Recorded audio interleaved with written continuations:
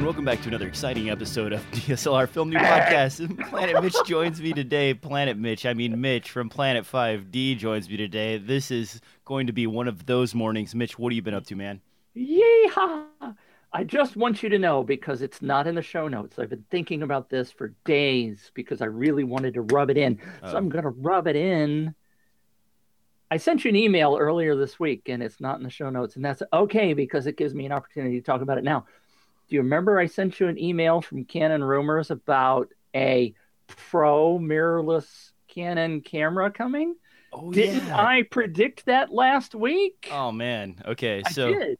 Mitch is absolutely right. I'll try and find the link and put it in the show notes. I have the link. He sent right it to here me in front right of me. away, and I saw it, and then I forgot about it, and then he brings it up, tosses it in my face as I'm adding stuff to the show notes.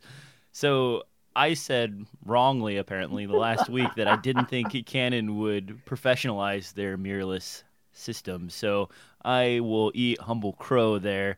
And I do own some of their mirrorless systems. This is actually the E1, I believe, EOS 1, EOS M maybe. I don't know. Anyway, they're good for video. The focus on this is awful. So if you're going to take stills with this, not really a thing. But it's got the same sensor as the original 7D or T2i. It supports some Magic Lantern features, and it is very cheap. You can get this set up with the kit lens. It's a 22 millimeter f2, I believe, and you can buy this for like $300, $299, something like that. So it's super cheap for video shooters. Cash register sound. Yeah, what do you think they're going to add to the mirrorless? I mean, I know that we're not in the news section yet, but I know. I just think that this is where they're going to start trying to compete with the A7S and the GH4 and everything else, as opposed to putting it in the DSLR line. Oh, sure, rub it in.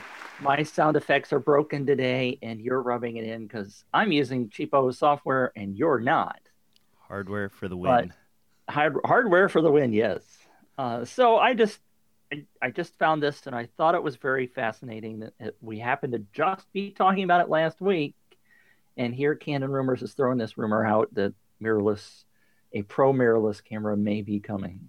I would love to see a good mirrorless camera with good AF, because right now that is the issue with a lot of the mirrorless cameras.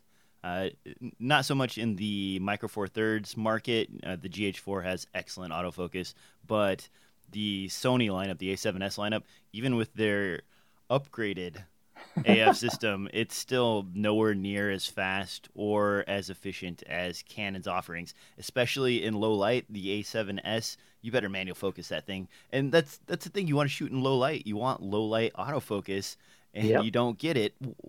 It kind of defeats some of the purpose for, at least for photography. I don't know. I find that frustrating as all get out. All right, Mitch, are you ready for the... Whoa. No. You didn't tell us what you were up to. I interrupted and hijacked the whole intro for me. So what I'm going to scale around the studio here. You guys can see this mess on the floor of lenses and kit all over the place. My office is completely crammed, packed, full of stuff. I've been actually organizing camera bags after going out on several shoots. And unfortunately, I was in a hurry when I left those shoots and threw everything into bags at random. So now I have no idea where my Micro Four Thirds stuff is, mixed in with my Canon stuff, mixed in with my A7S stuff. So it is a giant pile of search and destroy. I am going through everything, finding it, putting it back into the correct bag, putting the labels back on stuff. And I know that sounds meticulous and weird, but nothing worse than grabbing your bag, going out on a shoot and missing something important, such as an audio adapter, a lens that you need, a piece of kit that is integral to the shoot, such as a wireless unit. All those things need to be in their place for me to at least look professional when I go out into the field. Well, that's one of the worst things for me, is I am very disorganized, which is shameful. And I get ready to go shoot something, and I'm like, where the hell is that XYZ? And it's never there. Well, even down to the small stuff, like this cheapo bag from Low Pro here is my GoPro bag. So I have all of my GoPro bag. Yeah, there's like the Black Edition 3, Black Edition 4, all the battery chargers, everything else that goes along with that is in there. And then I've got these. For those of you listening on audio, you're really missing out. Yeah, you are. I'm holding up various bags here. I love the Tamarack bags. I don't know if you're familiar with them, but very excellent design. Cha-ching. Very big, bulky, but super solid. They've got like a seatbelt material that goes all the way around. I have a bag like this for each one of my kits, so that way everything is completely organized, and you can see a few of those back here on the shelves. Each one of those probably represents $10,000 worth of gear, so... Yikes! Yeah. There's my cha-ching sound again. Yeah, the scary part about having bags like that is they're also extremely convenient for someone to pick up and take. Oh, yeah. So you have done a great job of organizing and putting everything together into a bag, and that makes it super easy for someone to come rob you. So, you know. Well, we talked about something about that a long time ago. Do you remember there was a Kickstarter or something where you would embed a tracking thing inside the bag and was connected to your iPhone? And that one is actually, wasn't that an inventory system as well, where it was allowing you to kind of track all of your property via near field communication? Did that ever come out? I don't know. We'll have to think about that one, because I think that's a great idea, especially for what you just talked about and worrying about your gear on set, whether or not it's going to walk away. Well, in the early days of shooting, there was many times where I would show up and I would have everything I needed except for the cable to connect the audio adapter or the XLR phantom power box that I needed to power up my boom mic or the field recorder that I was supposed to bring. And it doesn't seem like much, but they're integral to shooting. And if you don't have them, you have to work around it. Pretty soon you're going to end up with bad audio. You're going to have to sacrifice a few shots because you're missing the lens you need. It just turns into a nightmare. And organizational skills are very, very important as a shooter. So make sure you keep those in mind. On that note, what do you think, Mitch? Time for the news? Yes. Sorry. Yes. 8 minutes in. Yes. Time for the news. Time for the news. All right, first up on the list is actually a Kickstarter. I probably should stop naysaying Kickstarters because we've been talking about them so much lately. This one's actually from a group that I really like. Zeke from Aviator sent me a link to this late last night, early this morning. I don't know, maybe midnight-ish. This is a interesting tripod offering, and I know tripods are not the most exciting thing, but this has a 75-millimeter leveling ball built into a carbon fiber system with a fluid head. Now the price is very spendy. We're talking $729 for the base model and up to about $12.99 for the entire kit. That includes fluid head as well as ball head and other adapters. But while it is super expensive, it is very comparable in price and actually a good value compared to what else is on the market. Mitch, what do you think about spending $1,200 on a ball head tripod like this? It sounds spendy. I'm curious to see how stable it is. Zeke in the demo shows that it has a red mounted on it, but he doesn't stand there and shake it either. So, or, in a windy situation, of course, if you dropped a sandbag off of it, it might help. I have a side plug. Of course, I know Zeke and Aviator camera gear. What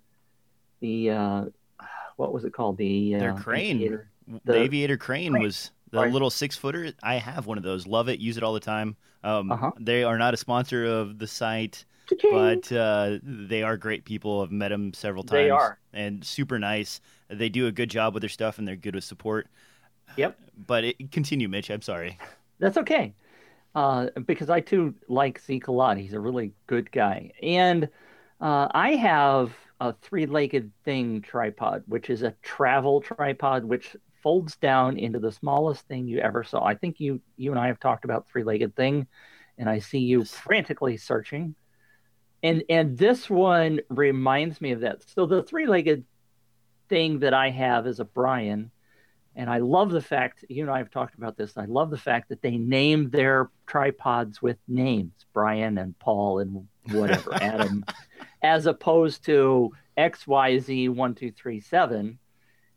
So you can actually relate to them and figure out what they are more easily. But The the portability of that thing, I use my three-legged thing more than I do the heavier tripods because it's so portable. And if Zeke has gotten a video, because the three-legged thing are all photography tripods, and they're tall, which is the other thing because I'm 6'2" and I need height. I don't like really short tripods, and the three-legged thing is much taller than the Manfrotto that I have. So I'm always using my three-legged thing, and I don't mean this to be a plug for three-legged thing, but in the video that Zeke did for this new one, he shows how high that one gets too, and I just absolutely applaud him for doing the height issue because it makes a big difference to those of us who are taller. And so I'm really excited to see how this works. To answer your question, $1,200 does seem a little steep, but even the three-legged things are $500-600, so they're not cheap either. So I was frantically looking around the studio to try and find my Siri tripod that I use for travel, and I can't seem to get it into hand's reach right now. So I'm just gonna show this real quick on screen. This is actually what I use, and it's about $399. It does not have the 75 millimeter a leveling ball, which is right. Unfortunate. And in fact, that's a very expensive add-on for many tripods. But the nice thing about this guy, price is pretty decent, $400, and it has one leg right here that you can pull off, take the head off of this and turn it into a monopod. Plus, they were smart enough to include a hook here. It goes up to 7 feet in height, and it supports about 20 pounds. I know they always claim a maximum, this says, 55 pounds. I would not put 55 pounds on this tripod at all. Right. But, 20 pounds is very reasonable to expect. And, it's a good price. I would like to have a more professional video tripod that was lightweight. And it looks like this thing is going to be about 4.1 pounds from what I'm reading here in the material. I wonder, though, what the fluid head is like on this guy. It's an interesting offering, but right now I believe 503s and 501s, and I think I have a 701 somewhere in my collection. And those are, they're not the best fluid heads, but they're pretty decent. But a homebrewed one, you really have to try it before you can bank on that being the only option. There is another thing that's unique about this, and it's probably not something you'll see in most tripods. If you scroll down here through his material, this right here is very cool. You notice that the head folds into the legs, and how many tripods do you get that kind of compact convenience? Exactly. So there's some innovation here. It's interesting. There's a link to the Kickstarter in the show notes. It's not for everybody at that price, and if you're simply looking for a photography-style tripod that is portable, there are a lot of more affordable options. So keep that in mind. Mitch, you have anything to add on that before we move on? Excuse me. You cut to me right when I'm coughing. And I've, as a beginner, and I'm sure you as a DIY lover, I've always just cringed at tripod prices because when you're first starting out, you're thinking to yourself, oh my gosh, that's $400 for a tripod. I mean, heck, I only paid $500 for my DSLR or whatever. But the longer you do stuff like you and I do, the more you really believe in a tripod that is sturdy and maintains well. You don't want to, because you'll buy a $150 tripod, and then you'll buy another one, and then you'll buy another one because they're crap and they fall apart. And it's an investment, just like we talk about investing in lenses. If you invest in a good tripod, it'll last you a long time, and it's worth the money. So I'm not sure this one is worth $1,200. We'll have to see, but I've been shooting on my 501 head for 10 years or better. In the 503, same story. It's a thing that stays with you for a long time. Now, as far as affordability goes, I always recommend this to people because no one ever checks eBay. Because tripods are one of those things that everybody buys, they are also one of those things that everybody sells. And when they sell them, it depresses the market immensely. So you can buy older 501 heads, which are still very decent fluid heads for the price, with legs in the $170 range. And here's a fluid head from the older version of the 501. This one's $75. This goes all the way down, but the prices for used 501 heads with legs are very affordable. $180 best offer. In fact, I'm pretty sure it costs more to ship these than they're selling them, because it's fairly expensive to UPS a 190XDB set of legs with a 501 head. So check eBay if you're looking for that. Invest in a good tripod. Check out the Kickstarter if that's your thing. And now for the next thing, and I'm going to throw this to you, Mitch. What the heck is this tilt shift thing about? That's a very good question. Let me put in show notes times. First of all, this is something we reported on Planet 5D a couple of days ago, and I shouldn't say apologize, but Brett wrote this for me, and the more I dug into it after I initially read it and I said, oh, well, cool, this looks cool. But the more I read about it in detail, I'm not sure we covered it in the best way right at the top, because it sort of appears from the story that it's like shipping. And what it is it's a patent. So Canon has filed a patent to allow you to use any EF lens as a quote unquote tilt shift lens. So this isn't a working product yet. It may be in prototype somewhere in Canon's facilities, but it's not something you can go out and buy, which is, I initially thought it was when I first read it.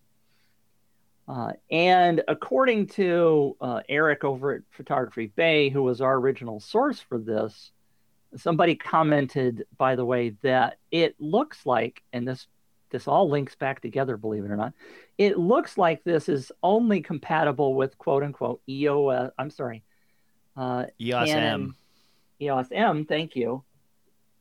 Which what did I start out the show with? A rumor about pro mirrorless cameras. Well, maybe this is an adapter to allow mirrorless cameras, because it has to do with the flange length and all that kind of stuff, that it probably won't fit on a standard DSLR, but it will fit on the EOS M or the mirrorless stuff. And therefore, this could be a precursor to something really cool coming up from Canon to allow you to use any lens as a tilt shift lens, which would be really rather awesome. Yeah, right now you're limited to the 90, the 45, and the 24 millimeter tilt shift lenses in their collection. And they're expensive. Yeah, and they're $1,800 to $2,000 easy. Even the Russian knockoffs are in the $700 to $800 range, which is fairly spendy. Now, as far as flange distance goes, those of you listening to the show will miss out yet again. But here is the EOS M right here. And you can see, because it's mirrorless, the flange distance is extremely narrow. There isn't much distance from here to the sensor itself. And because of that, you can adapt pretty much anything to this camera or to any of the mirrorless bodies for that matter. And what that gets you is the space here to do whatever you want. So you can put a tilt shift unit in there if you wanted to, or you can put an EOS adapter, which gives you full frame lens adapting capabilities for this guy. It's a really nice system for filmmakers who want to use manual focus lenses, because it opens up a wide variety of old Minolta lenses and anything else you can get your hands on. That's what makes this so attractive for the price. But I want a tilt shift in my collection. It's just one of those goofy things that you can't justify buying, because when are you going to use it? I'm going to force one shot into a video of a tilt shift, angled across something because I think it's cool. But in reality, it's one of those artistic moves that you just don't use that much in filmmaking. Mitch, even if you had one, would you use it very often? Or are you going to do the little miniature people walking around in the bay or something like that? Well, that's one way of doing it, right? It's not there. There are other purposes, like for lining up architecture so that it doesn't look so distorted and stuff like that.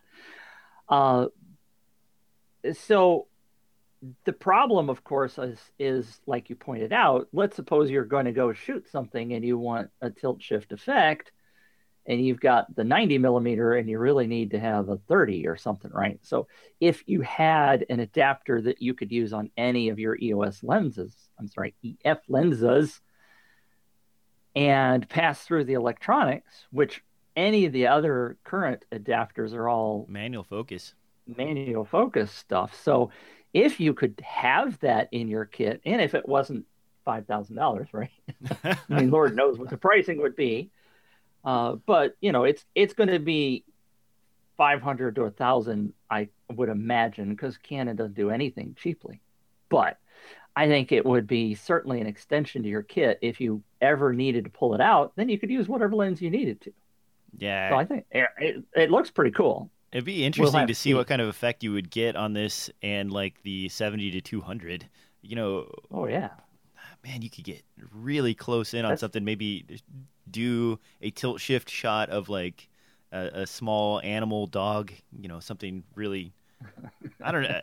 I want to mess with it. I do. I want to mess with this. But it ain't out yet. I am super excited about a mirrorless camera from Canon. Would definitely jump on that bandwagon. Moving on down the line to something I'm also excited about, cheap memory. Memory cards have always been notoriously expensive, but they've been coming down in price as flash memory gets cheaper. I have a bunch of SanDisk micro SD cards in my collection, but I've been getting dropouts lately from them, so I've decided to start testing a few other models. This is the PNY 64 gig card. It's about $27, and I've just run it through the paces. There should be an article up on DSLRfilmnoob.com shortly about this, but look at these speeds, Mitch. We're getting 94.17 meg reads and 56 writes. That's more than enough to keep up with HD as well as 4K at 100 meg Kodak on the E1 camera that I've been playing around with. What do you think about cheap memory? Are you willing to take the risk to go with a brand that's less familiar to you? Well, there's the dilemma, ain't it? Because I think it depends upon your shoot, right? And testing would certainly be the appropriate situation to do that. Because the problem you have is that there's not, I mean, when you say you get dropouts, right? You don't know about it until you get back to the lab. Oh, well, right? Okay. So actually with the GoPro, it beeps at you and then just stops. And it's very frustrating. You'll be recording for 45 minutes or so doing different things, and then all of a sudden, beep, beep, beep, beep. And then, memory's too slow. What's going on here? And so that was my frustration, and I've had that for a while. And it's my own fault, actually. I'll admit this. GoPro released an update that throttles the Kodak on the Hero 3 Black Edition that prevents the amount of data being transferred to the card from exceeding the card's limit, because SanDisk was over-promising and underperforming in many cases. But I refused to do that because why would I give up a little bit of extra resolution if I don't have to? So I never upgraded my Hero 3 Black Edition in that manner. But I also never upgraded my memory cards, and I just lived with it until I actually had to do a shoot where it was causing me enough problems that I went out to buy something. Aha!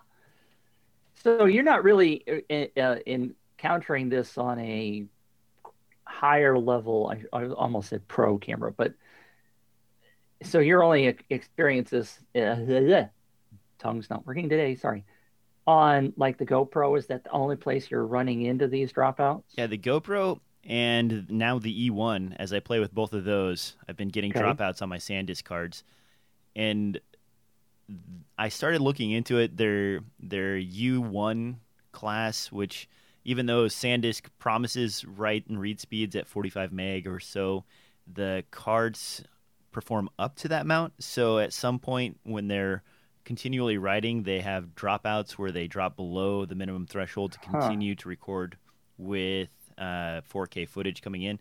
So it's not an issue for larger cameras because, of course, I have the proper class of Transcend cards that I'm using for those. In fact, one of the off-brands I do use, and it's not really off-brand anymore, it used to be back in the day, I have tons of these Transcend cards. Never had a problem with them. They do great. They're slightly less expensive than the SanDisk cards. They keep up just fine with my GH4 right here. I will say that they do occasionally drop out if you're recording in the 200 meg codec on the GH4, but I don't often do that at 1080p. I record mostly at 4K, a 100 megabit codec, so it's not an issue for me. But these cards are way cheaper than I remember them being. Didn't we pay something like $100 or $85 for these cards about, 6 months ago? Yeah. Prices are dropping. I don't buy Mitch that is many. glassing over on me. This is not interesting to him at all. It's just different experience than what I'm used to, because again, I'm shooting on my 5D Mark III almost all the time unless I'm shooting with my iPhone.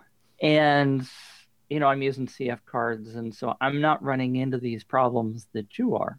So I don't the only micro SD card I have is in the God, never mind, the audio recorder. The Zoom H1? Zoom. No, the new one, the square one. The H4N? Yeah. No, the just H6? move on.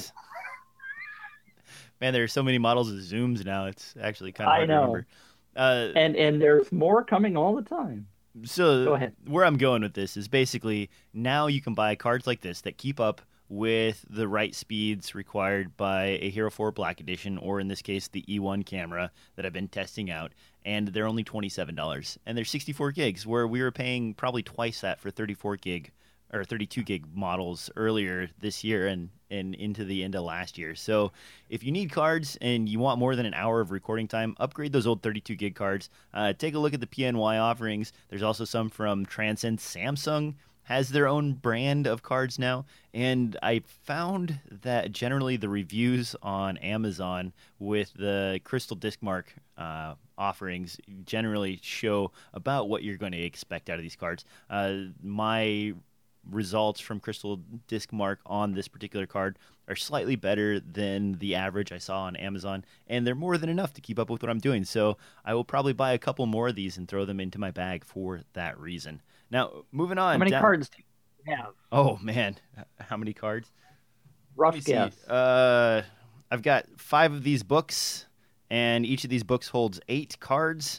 So what's 5 times 8, 40. Mitch? About 40. And then I've got another book of these CF cards, 32 gig models. That book holds, I believe, 6. So 46 of these. I've got probably 15 or so micro SD cards throughout the studio, ranging from 2 gig all the way up to 128 gig. So, we're pushing into the 60s and 70s range. Okay. In fact, I'm looking at my desk right now, and just littered on my desk are these 3 memory cards that are just like scattered about various brands. Actually, these appear to all be Samsung Extreme brand cards. So those are the ones that are generally recommended for things like the Blackmagic Pocket that requires high data rates. You buy 32 gigs, and then you're like, I need 64. And then you buy 64 gigs, and then you're like, 128 would be great. And in the old days, I used to be somewhat scared of recording anything more than 32 gigs on a single card. And I probably still should be, but I haven't experienced enough failures over the last few years to concern myself with it. But my reasoning was that you would only have about an hour to an hour and a half of footage on a single card before you moved on. So if you ever lost something, you only lost an hour. Now I'm like, wouldn't it be nice if I didn't have to change cards out all day? So I put a 128 gig card in there. I risk my entire day's shoot, which is not a good idea. Don't do what I do. It's never happened to me, knock on wood, but at some point it probably will, and I will be cursing and having to pay back money to my clients. How often do you find a clip that is corrupted? Not very often. In probably 10 years of shooting, I've had it happen to me 3 times. And Perfect. So it's not enough to make me very afraid of the situation. And in the two out of the 3 situations, I was actually able to use a program called Disk Digger in order to recover the vast majority of the footage and salvage the project. There was some stuff I had to do in After Effects because the corrupted file had some weird square artifacting in it, but it wasn't so much as to completely ruin the shoot. those problems were all on ADATA cards. I don't know if that's synonymous with ADATA, but I dropped those from my purchasing requisite. Yeah. I no longer buy any ADATA products at all. I don't know if they make good products anymore, but that was my experience. And so it makes me feel safe. I would like to see more cameras like the 5D Mark III that have 2 cards, and I would love to see features that they implement in their video cameras, like the dual recording where you have a backup and a main. That would be excellent, but you don't really get that in a lot of DSLR options out there. I'm surprised there aren't more, yes.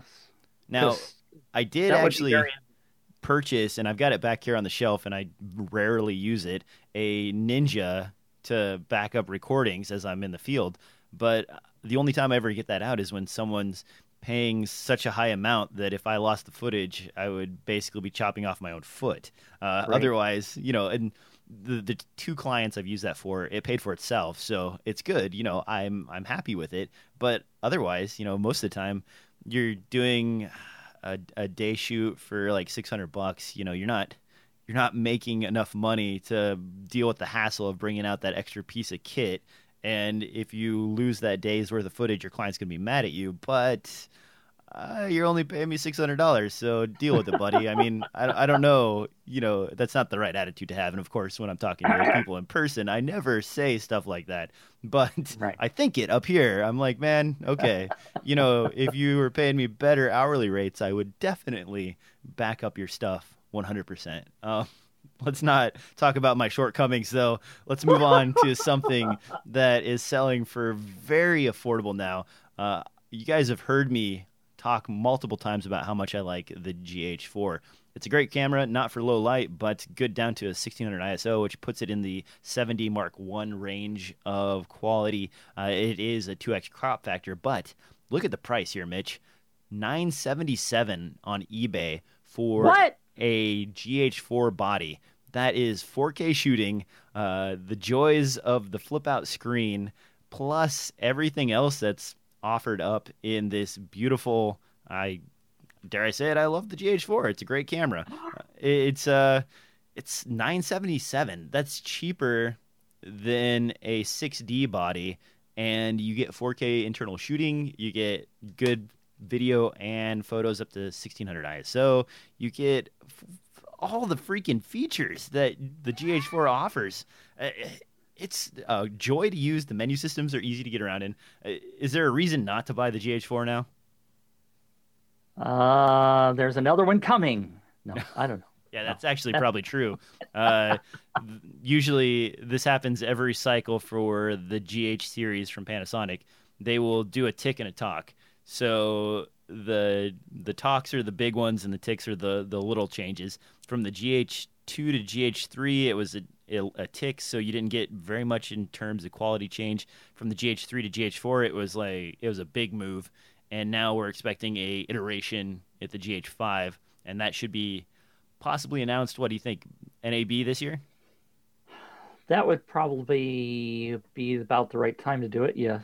So it's been, and they're starting to cannibalize their GH4 market with the GX8, the G7, and a number of other cameras that are they're very much floating around the GH4, and some of them are even offering up things that the GH4 does not offer, like that in-body stabilization system that's on the GX8. The GX8's $1,200, and now the GH4 is falling below that price. The G7 is $600, also offering 4K, but no headphone monitoring and a few limited features taken away from it, such as the DCI 4K recording, so you only get Ultra HD out of that guy. Still, I don't know, $977. I almost pulled the trigger on a second GH4 just looking at this. It's such an affordable price.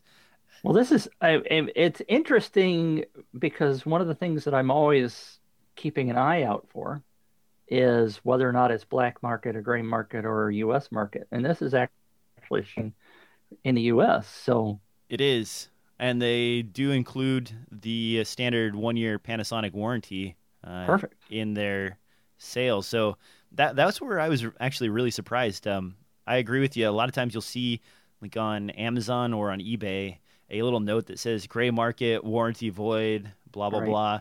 Or with the GH4, the other thing you have to concern yourself with is if you get the European version, there's a limit artificially imposed on the recording time, whereas the American version has unlimited recording time until you fill up your memory card. So for those of you shooting long format events, concerts, things like that, that is really nice to have. So How many hours a day do you spend on eBay? I'm interrupting you. I'm sorry. oh no, I don't spend any time on eBay, honestly. I actually set up an if this then that Do you? scan. So I have 15 or 20 scans for items that I'm in the market for.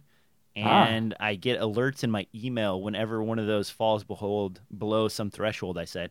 In this Really? case, I set a threshold for $1,000, and it just emailed me and let me know that there was a GH4 available for under $1,000. So that's one thing I do. The other buying technique that I use is camel, camel, camel. Are you familiar with that? Yeah, I've heard of that. Yes. I haven't used it. So- I use IFTT, but So camel, camel, camel actually looks at everything on Amazon and gives you alerts when items that you are interested in fall below a certain point. There's a lot of sort of day trading going on Amazon. As inventory runs out on certain things and so on, the prices jump up and drop down, Right. all dependent on how much is available. So if you use camel, camel, camel, and you're not in a hurry to get an item, you'll get an alert at some point randomly, like, hey, the thing you want is this price. Would you like to buy it now? And then you click on your link, you go to Amazon, you buy it, you get it for a cheaper price than you normally would, and you can see the historic data on how high the price has gotten over the years and how low the price has gotten, so you can kind of figure out what you're willing to spend. So those are two buying techniques I use. Mitch, do you spend a lot of time on eBay? Is that your daily? no, I'm sorry, I don't. Because I'm trying right now to save money and not spend. So, other than Christmas and my wife's birthday coming up, I'm trying to really pinch my pennies. Now, the other thing I wanted to talk about while we're talking about the price of the GH4 is the Sony A7S Mark II. That camera offers up a lot of the value that you would get out of the GH4, including 4K shooting, but it's full frame. It is great in low light, and it does have that 5-axis image stabilization. Mitch, what do you think? If you had $1,000 to spend or $3,000 to spend, would you buy the A7S Mark II or the GH4?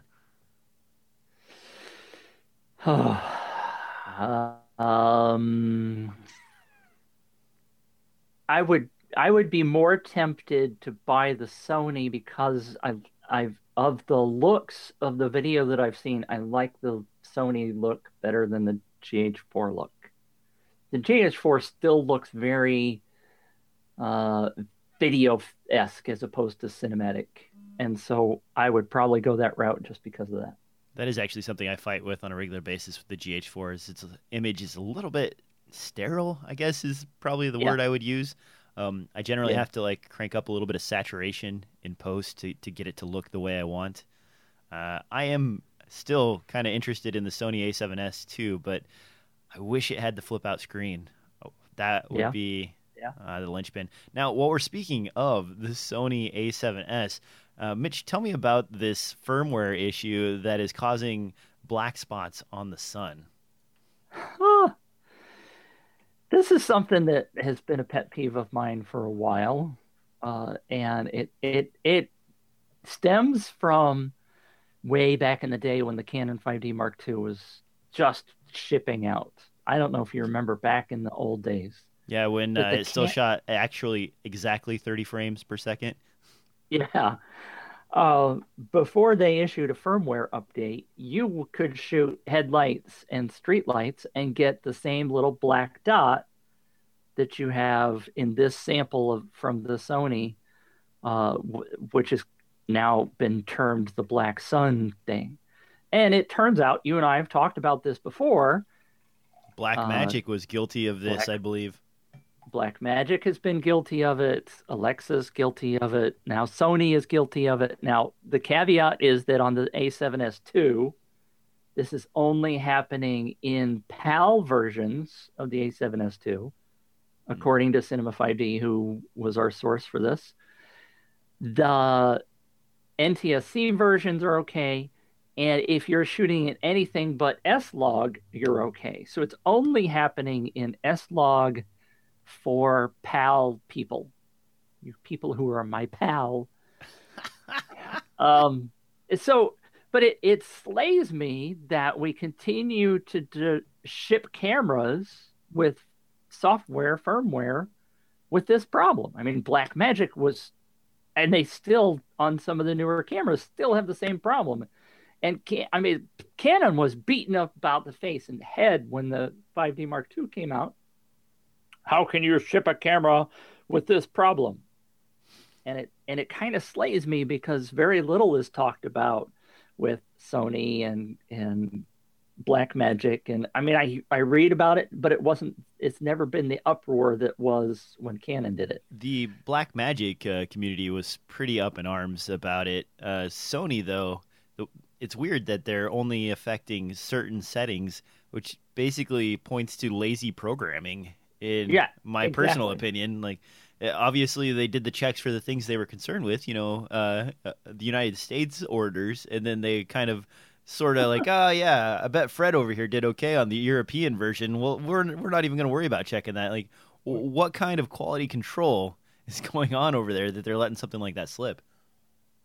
I don't know. Now, it's interesting because this is something that most people probably don't give a rat's ass about. Okay. Frankly, you and I don't care.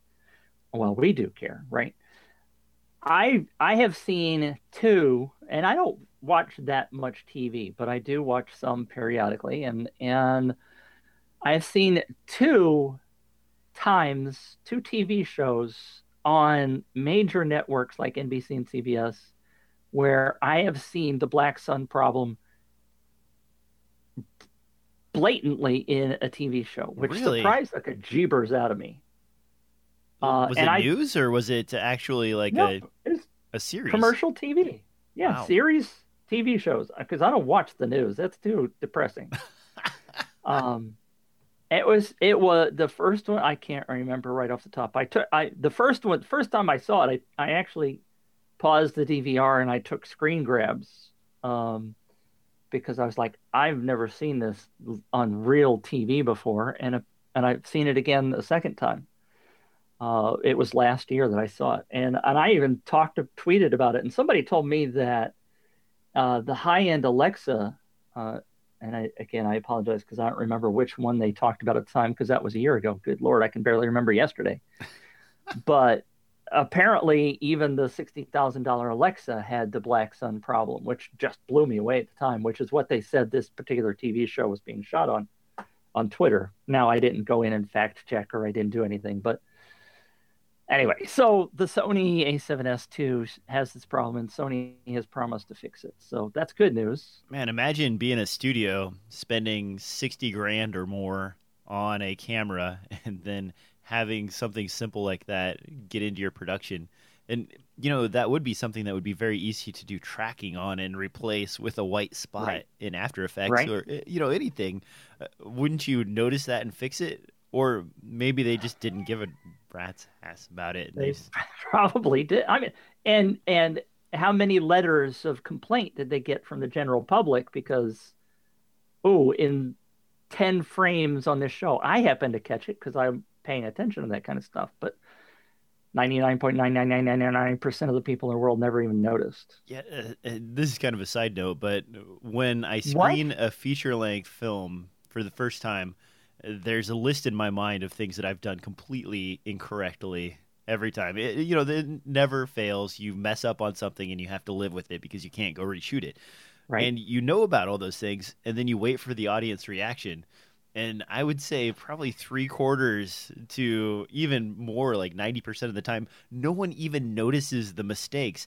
Even if it's like a serious glaring plot issue or something that is a continuity error or scripts in the scene. I have one scene I shot and there's nothing I can do about it, but there are 18 shots where the script is laying right there on a table, and you can even read the title of the movie on it. And no one even noticed until I pointed it out. And then they're like, oh, yeah, okay, I see. But before that, they weren't even looking at it. They didn't see it. They didn't notice it. It wasn't even an issue.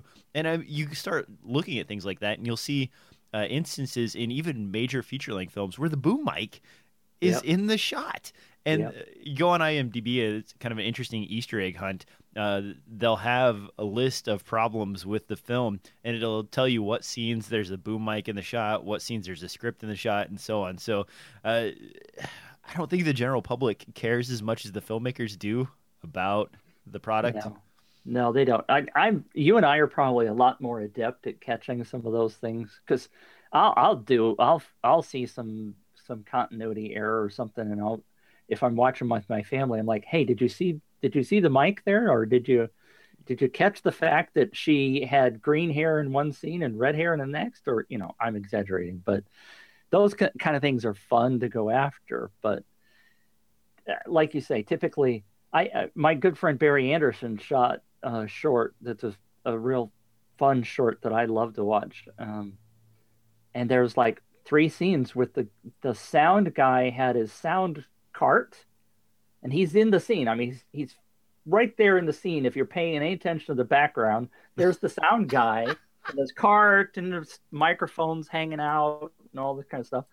And Barry didn't even see it until after he had finished the production, and he went, oh, wait a minute, the sound guy's in there. So, it happens. We were shooting in a warehouse a few years ago, and the warehouse was on a busy street, and there's windows all over the place, and we weren't really paying attention to it. We were just going along shooting. We didn't black out any of the windows, and we go to look at the footage, and you can see people pushing their face up against the windows as we shoot the entire shoot. Like, it's just different people walking up and like pressing their face up against the window. There's one guy that just like licks the window up and down for a while, and it's like really awkward. And so I had to digitally go in and black out all of the freaking windows in that entire scene in order to cover all of that up. And, we showed the screener without the blackouts, and no one even caught the people in the background. And it's just, you're staring at it like, oh, horrified that this guy is just like licking the window behind these people, and there's nothing you can do about it. And the most flagrant time I've actually accomplished this sort of problem is I had a guy that we shot with him like a year ago, and we found out in post that we needed to do one more reshoot. Well, he went from 245 pounds to 160 pounds over that time, lost all this weight. And he looks great. I mean, great job on the weight loss. But in the scene, it ends up he walks around the corner, and he goes from Fat Jeff to Skinny Jeff in like one cut. And it's blatantly obvious. And, the scene is a rip out, gross out scene. So like they rip his throat out and blood shoots all over the place and everything. And so we were able to kind of cover that up by just having that as the focus. But I was horrified when I saw it. I'm like, this is never going to work.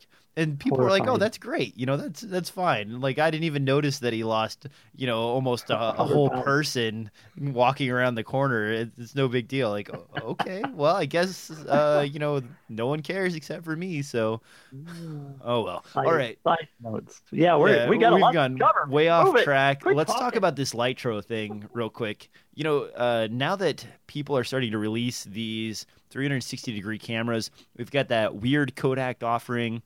We've got that one from Nokia that's out. I think it's just a single letter. I don't remember what it's called. Now Lytro's jumping into the game. What do you know about this, Mitch? All I know is what I read about it this morning. Again, on Cinema 5D, posted this. We've talked about Lytro several times because they have their fascinating light field technology where you can move around in the scene and refocus and do all that kind of awesome stuff. So they've finally announced that they're going to be doing this light field technology inside of video, specifically designed for virtual reality headsets. And there's a DJ is showing their website right now, and it looks kind of bizarre. Stop scrolling, if you will. That's the camera there on the left-hand side. which is this thing that looks like a spheroid with the whole. I mean, it looks almost like a planet. Hey, it's a planet. Yeah, that looks like some sort of wacky new age building design of some kind. You know, like Yeah. when I first saw this image, I thought, wait a minute, is this like a structure that they're building in Germany? It's or is it some kind of bizarre statue or what's going on? And it turns out that's the camera. Weird. And if you keep do me a favor and keep scrolling, because I don't know how much you read that you turned off the sharing. There you go. Scroll up just a little bit, because there's the back. I'm sorry, down. I want to see that. There's the back end, the server. Holy cow. So what you're talking about, I mean, because imagine because the Lytro takes, if you take a still image with the Lytro camera, right? It gathers all of this data so that you can refocus and you can actually sort of move around inside the image, right? Now imagine 24 of those per second being captured and have the ability to be able to virtually move around inside that particular scene. And therefore, you got to have a whole lot of computer processing in the background. So not only is there this bizarre looking camera, but you've got an entire server array in the background to be able to process and display those images. Man, processing on this has got to be astronomical. Monster. And did you see the price? What is it, 16,000? Or No, they say it's going to be shipping at the end of 2016, and the estimated price is several $100,000. Holy cow.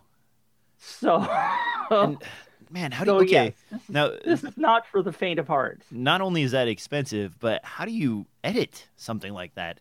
You know, are they just getting background palettes for 3D video games? I mean, because virtual reality is cool and all, but trying to cut from one area to another is very complex. I mean, you have to have a fluidity in your footage that allows for that sort of thing to happen.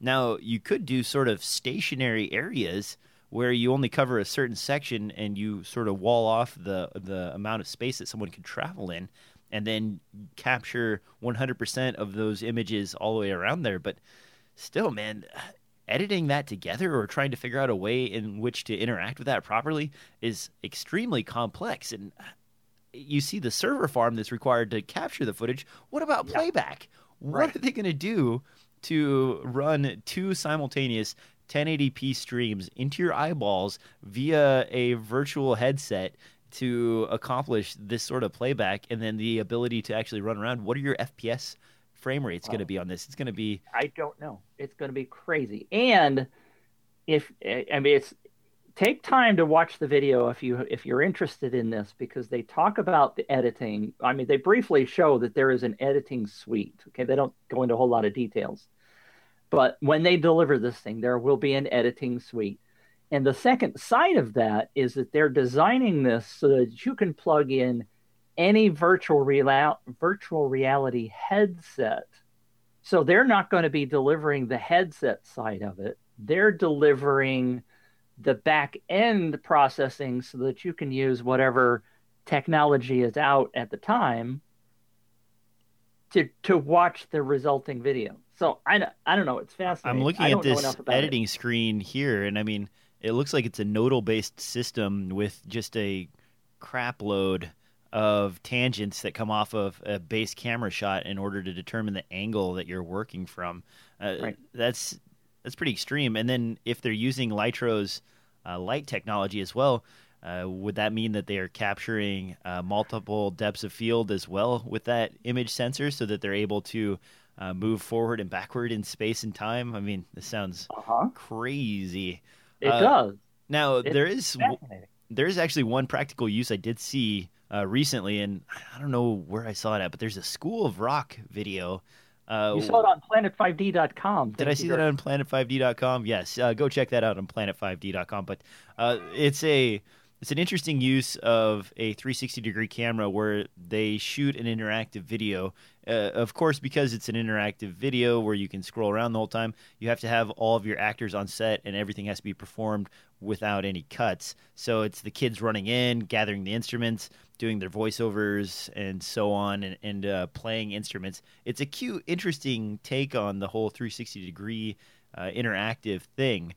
But I'm still concerned about the future of this because something like that is very limited and gimmicky unless you're doing, I don't know, maybe a theatrical play of some kind where you have the camera in the center and everybody performs around it. I mean, it's really key that the performance goes all the way through to the end. So you need to be able to get people to perfectly perform like an hour or a 30-minute segment and on the same location, unless you have someone pick up the camera and carry it to a new location and do like a Birdman style transition. Right. Even that's going to be, the logistics are just out of control. I don't know what you would do with that. So, well, there was a behind the scenes on that School of Rock, and they did talk a lot about how many times they had to rehearse and it's only like a 3.5 minute, 4 minute segment because it's just one song. The other thing that bothers me as a producer of content is that we are so used to focusing people's attention directly on what we want them to see, right? And even in a film, you've got a small little 1080, video portion. You obviously are going to fill in pieces of that scene, but the difficulty of capturing somebody's attention when they can look all the way around and see everything that's going on besides what you're really, that's what bothered me. And even watching that 360 thing with the School of Rock, I'm like, it's interesting one time, but I'm still more interested in the main subjects than I am the characters in the background. I think, though, that could inspire multiple watches of the same thing because now you watch it kind of the way they have it lined up where everything's going on in this one section. And then you're like, well, I want to watch that again and see what these people back here were doing. So then you kind of pan around. So in that regard, I mean, if you're placing ads against your media, the more times they watch it, the more revenue that comes in. So that part may be good. True. But what do you do about, depth of field? Because, if I have shallow depth of field, I've basically eliminated not just what's in front of the camera, but everything in this 360-degree environment. And now you're talking about trying to properly expose everything. Well, you're not going to have dramatic lighting or any of those sorts of things because you need everything to be evenly exposed so that when people transition, it's not just into black. Very true. So now, instead of lighting with like high contrast and beautiful textures that are made from light, you're going to put 10 China balls around and be like, everything's lit. Don't worry about it. Let's go. Well, and that's exactly what they had to do in this School of Rock thing. So, it's going to look like a freaking soap opera. It does, and they shot it with the GoPro array, so everything's in focus and. So very good points, DJ. A lot of different things you have to think about if you're going to go in that direction. This has been plaguing me for the last couple of months as I talk with a couple of computer programmers who are working on editing software for 360-degree cameras. So I've been really trying to wrap my head around all the problems because they asked me to kind of generate a list. So it gets complicated fast, and it's a deep dive. But let's move on to another deep dive. More rumors here. We've talked about the Canon rumors. Let's talk about the Sony rumors. Sony has kind of abandoned their A-line, A-mount cameras. If you're not familiar with the A99 and so on, those were pretty decent cameras, but they've kind of, because the E-mount series of mirrorless cameras took off, and when I say mirrorless, the A-mount series do use, I believe it's called an SLT or STL. It's a semi-translucent layer reflex mirror system as opposed to a normal SLR, but it looks like there's rumors that they're going to be coming out with a high-end A-mount camera in the near term. What do you think about this, Mitch? Are you excited to see Sony kind of continue with that traditional DSLR form factor? Of course I am, because I'm a DSLR guy. We don't know a whole lot about it yet, according to the Sony Alpha Rumors website. They do have two sources that they are quoting in the story So they waited until they had two different sources, which I admire them for doing because it's so easy to publish a rumor when you don't really know the people. Anyway, um, I always enjoy seeing bodies that are DSLR form factors because that's what I really know and love. Do we know? I don't know a whole lot about it yet, so I don't know. I think, and this is my personal opinion, that the E-mount side of things, which is their A7S lineup or Right. A7 lineup, it's great, but it's severely lacking in good quality lenses. And I know people are gonna berate me with the Zeiss lenses that are available and so on, but it's so hard to make lenses for such a narrow flange distance that we're ending up with stuff like the 55 millimeter f1.8 and the 35 millimeter f2, and we're not getting like the sweet f1.4s and so on that we would normally get out of a full frame body, and those lenses are available right out of the chute for the A-mount lineup, because before that they were sort of investing all of their research and development into the A-mount series. Now that the A7 is taken off the whole A7 lineup, they're kind of trying to shift gears, and it felt like they were abandoning the A-mount series. If they can bring a lot of the features over from the A7 lineup, maybe a high resolution or the image stabilization on the sensor or, 4K shooting internally, you could really have a camera that feels more like a traditional DSLR, has a lot of lens options that are automatic for photographers, and gives you like a hybrid of the two. I still kind of like the idea of a semi-translucent layer or a non-electronic viewfinder. Now, I know we have stuff that provides up, 8 megapixel, I believe, in that crazy $7,000 camera for the eyepiece. It's escaping me, Mitch. I was throwing it to you. The Leica but then, that we talked about last week? the Leica that we talked about last week. Wasn't that 8 megapixel for the electronic viewfinder? Yeah. So it's getting better, but when I grab my Canon camera and look through the eyepiece, I like that look better than most of the digital viewfinders. And I tell you how much I love my GH4, but you know what? The first month I had this, I was shooting by the ocean and a little bit of water got into it, and now this electronic viewfinder is foggy. And it wasn't that crystal clear to begin with, so I end up using the flip-out screen all the time. But for stills, it's a different experience. You don't want to be doing this all the time. And for those of you listening, I'm looking down at a flip-out screen. It's obnoxious. When you're shooting stills, you want to be able to shoot in a more traditional manner where you put it up to your eye, you take the picture, and so on. I like that. That is my thing. Unless you make digital EVFs good enough to refresh at such a rate that it tricks me into thinking that I'm looking at real life, I don't like them. And so with the A7 lineup, or the A lineup from Sony, that would kind of give me that more traditional DSLR feel and still offer up all the stuff that I want from the A7 line. I don't know, Mitch, do you have anything to add to that? Is that a frustration of yours as well? Absolutely. Very, very much true. And I don't really think about it that often because, we get used to switching between stills and video, right? And when you're shooting video on all these cameras, you can't look through the viewfinder, which always sort of ticked me off.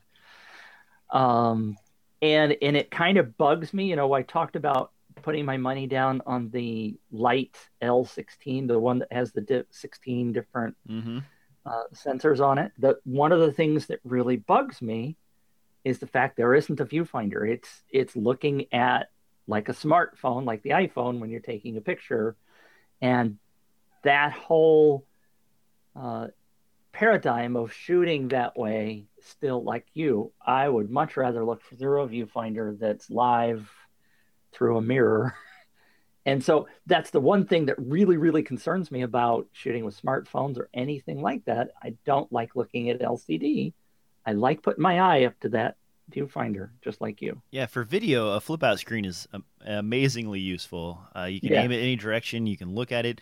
I especially like the perspective of chest level shots. I know a lot of people will chastise me for shooting that way, but I like to look down at my camera and have it sort of at this level as opposed to like up on my shoulder.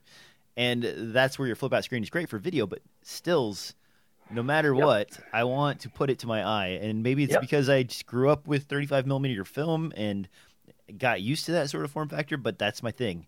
And I know now, I see like my cousins and my nephews, they're like, well, I can't touch this screen. The screen is stupid. Like, how am I going to do anything with this picture? You know, well, come on, man. Can you really frame a shot by, you know, trying to hold something out like this? Maybe you can, but it's just not as nice and convenient as the old-fashioned way. And I feel like that old man that's just like, you kids get off my lawn. But it's like, really, I want this thing in these cameras. And that's my fear as we move to mirrorless cameras, is that the EVF will not keep up with the technology. And we're going to end up with probably like a 5 or 6 year window of sort of crummy to middle of the road EVFs that aren't good enough until such time as the technology gets affordable to get into smaller cameras.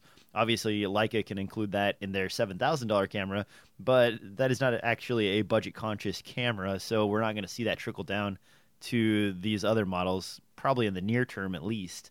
Yeah. Well, and look at the quote-unquote EVFs that we have for video cameras, right? The ones like the red one, and the Zacuto, for example, has a really high-resolution EVF that we saw at NAB. And what's the price tag on those? Several $1,000s or more. Ugh. Exactly. So, I agree with you 1,000% on that. And yes, I grew up in pointing a camera from my eye in order to take stills. My daughters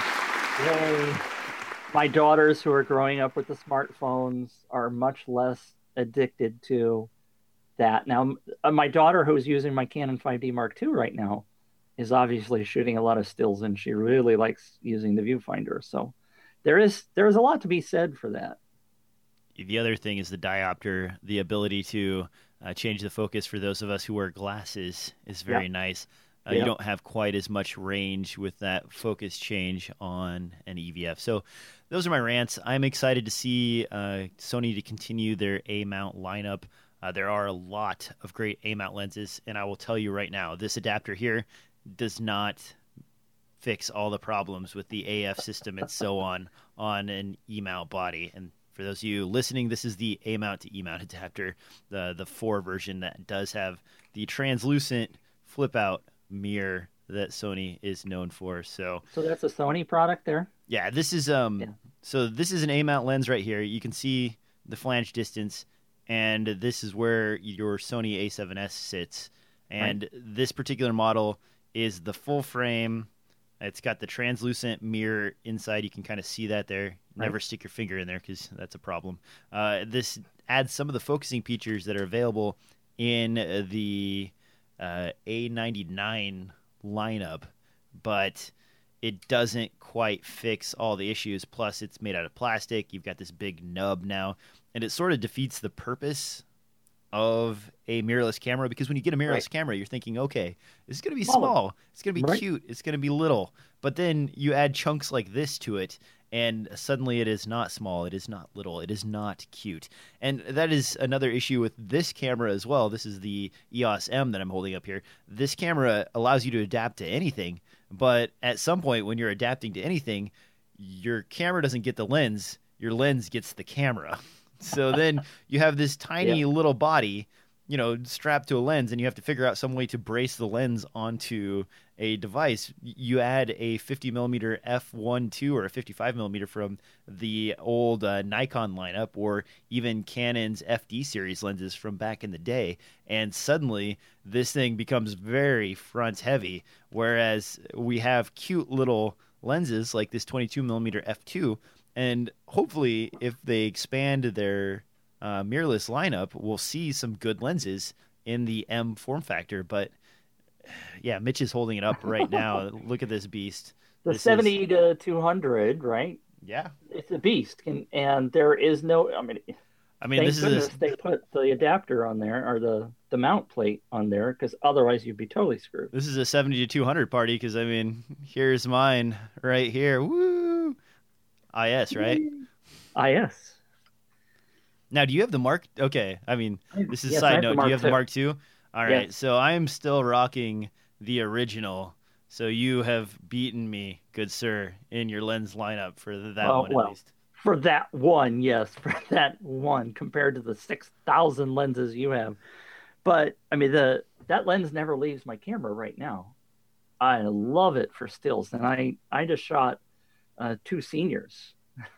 I wish we'd come up with another word because I'm so focused on gun control right. You shot 2 elderly people, and that's what it sounds like when you say you shot 2 seniors. Yeah, I shot 2 high school seniors a couple of weeks ago and shot nothing but that lens, and I love it. It looks so great. Mine still has blood on the front of it, fake blood. Oh, that is from the last go. horror scene. I generally use my 70 to 200 as a way to stay away from extreme sprays. When you have like special effects, there's practical a tip effects going, for you. Blood is shooting all over the place from these air pump cannons and so on. And you don't want to be on top of the action because your camera will be completely covered in gore. So you can either use a glass plate in front of you, or you can use the 70 to 200 and get your distance that way. Horror making film tips from DJ. Yes. On DSLR Film Noob Podcast. All right. I have one last thing, but we're pushing hour 10. So I'm just going to quickly say that the XA35 is out. If you are into camcorders, it's a decent camcorder, fairly reasonably priced, has an excellent zoom range of 26 to 576 millimeters, 35 millimeter equivalent. That's crazy.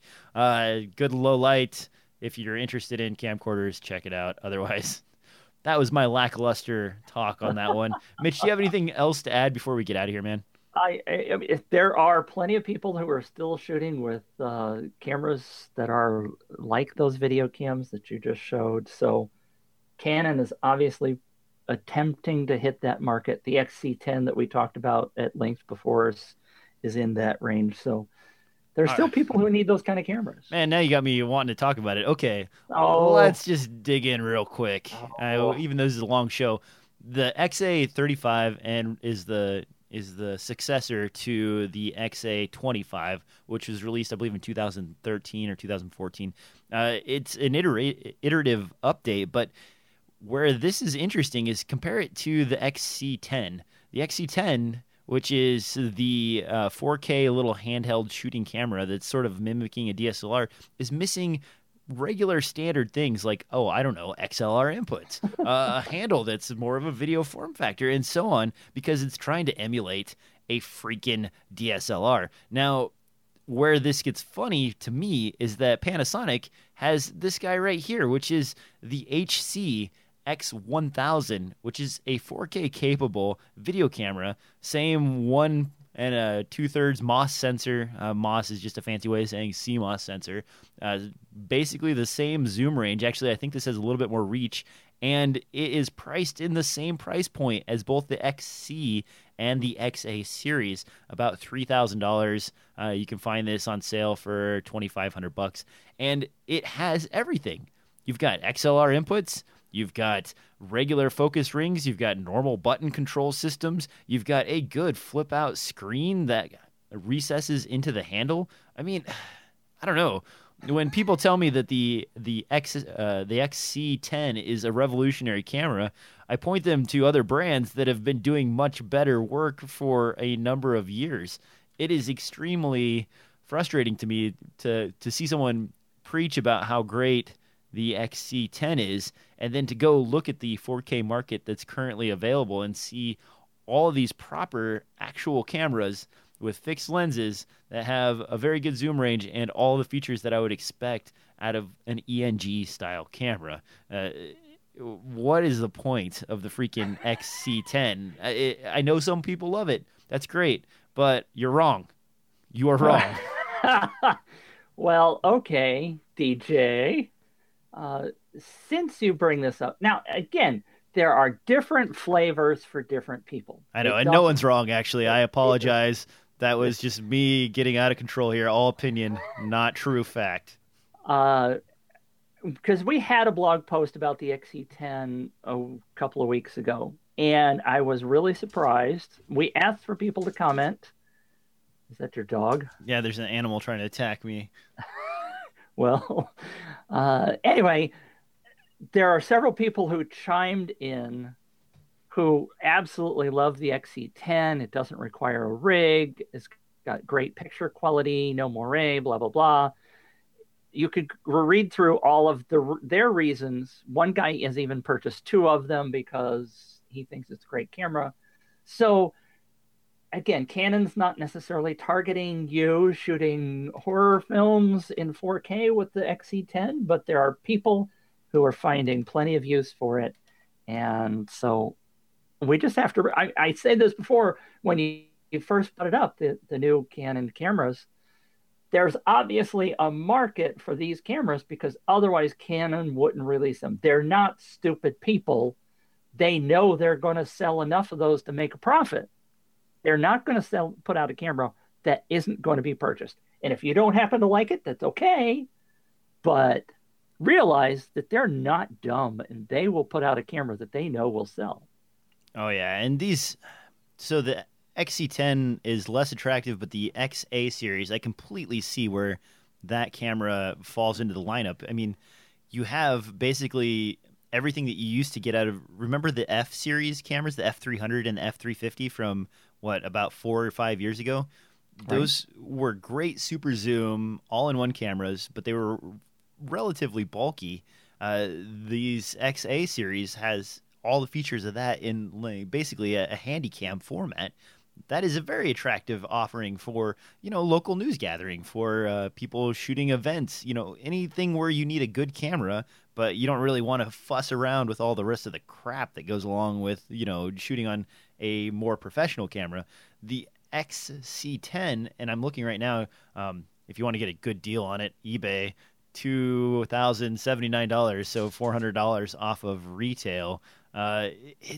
It's still in that fussy range. I mean, the form factor, the layout, it's super convenient for someone who doesn't do a lot of work with video. I don't know what the market is. And I know that you know what the market is. I have yet to meet the person in real life that actually says, this is great. And it's like the Windows Phone farce. You always hear people say, yeah, Windows phones are great. Well, oh yeah, have you met anybody in real life who's used a Windows phone? No, you haven't, because they don't exist. They're not out there. They don't run around like on the subway with a Windows phone and say, hey, look, and the XC10 I feel like is in the same category. Like, someone uses it. Obviously, there's a market for it, but have you ever met that person in real life? How many of these are just sitting on shelves or, being used for a fixed studio environment production type of offering? I don't know. They're out there somewhere, right? Maybe? Yes. Well, if you read the article, and I posted a link in the show notes, that you can find a couple of people that are shooting with the XC10. They like it a lot. One of the guys is using it for small drones and stuff. Anyway, we don't need to spend all day. Hi, puppy. This is the guy that's attacking me. He's happy. This is Gizmo, the Papillon. Gizmo. For those of you who don't normally see my crazy dogs. He's swimming. He's wound up. My tables. All right, on that note, I think it's about time to get out of here, Mitch. Where can people find you, sir? I'm on a website called planet5d.com. Just pretend I had my super sound effects playing because I don't know what the hell happened and they weren't working. You can also find me at planetmitch.com. And of course, guys, you can find this podcast on SoundCloud, iTunes, and anywhere podcasts are distributed. You can find me on Twitter at DSLR Film Noob. And of course, make sure to like, subscribe, and do all those other things because Hero wants you to. This is Hero, the Pomeranian. So I'm getting the cuteness out of this stuff right now. See, so vote for DJ's podcast because you see cute dogs, if nothing else. Yeah, right? Hero's a lot less enthusiastic about being on camera, as you can tell. Yes, I am a small dog owner. And he's a star because he has a star name tag. Oh, hey, there you go. It is all right. star shape. Anyway, it's getting weird. thanks. Yeah. Thanks for watching. Thanks for watching. We'll see you guys next time on another episode of DSLR Film Noob Podcast. Exciting.